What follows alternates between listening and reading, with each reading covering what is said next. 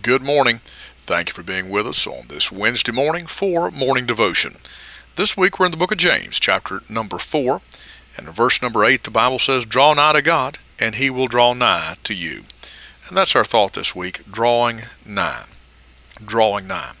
On Monday we talked about verse number 7 of James 4 that says, "Submit yourselves therefore to God, resist the devil, and he'll flee from you."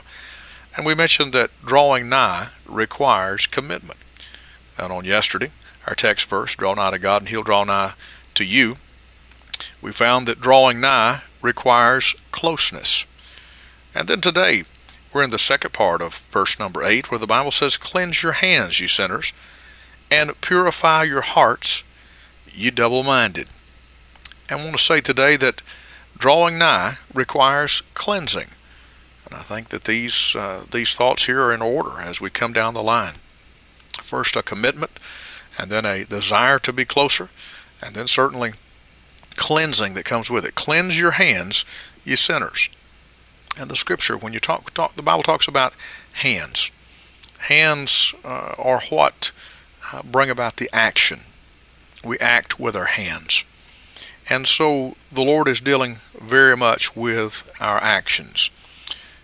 There is a popular myth that is going around today that says it doesn't matter what you believe, or better than that, it doesn't matter what you do as long as you believe right. Yeah, that's what I was trying to say.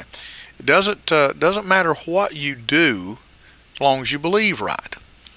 Well, that's not what the Bible says. The Bible says, "Cleanse your hands, you sinners." It's not very complimentary, but that's what the Bible says. You sinners, cleanse your hands, you sinners. It deals with our actions. And then it says, "Purify your hearts, you double-minded."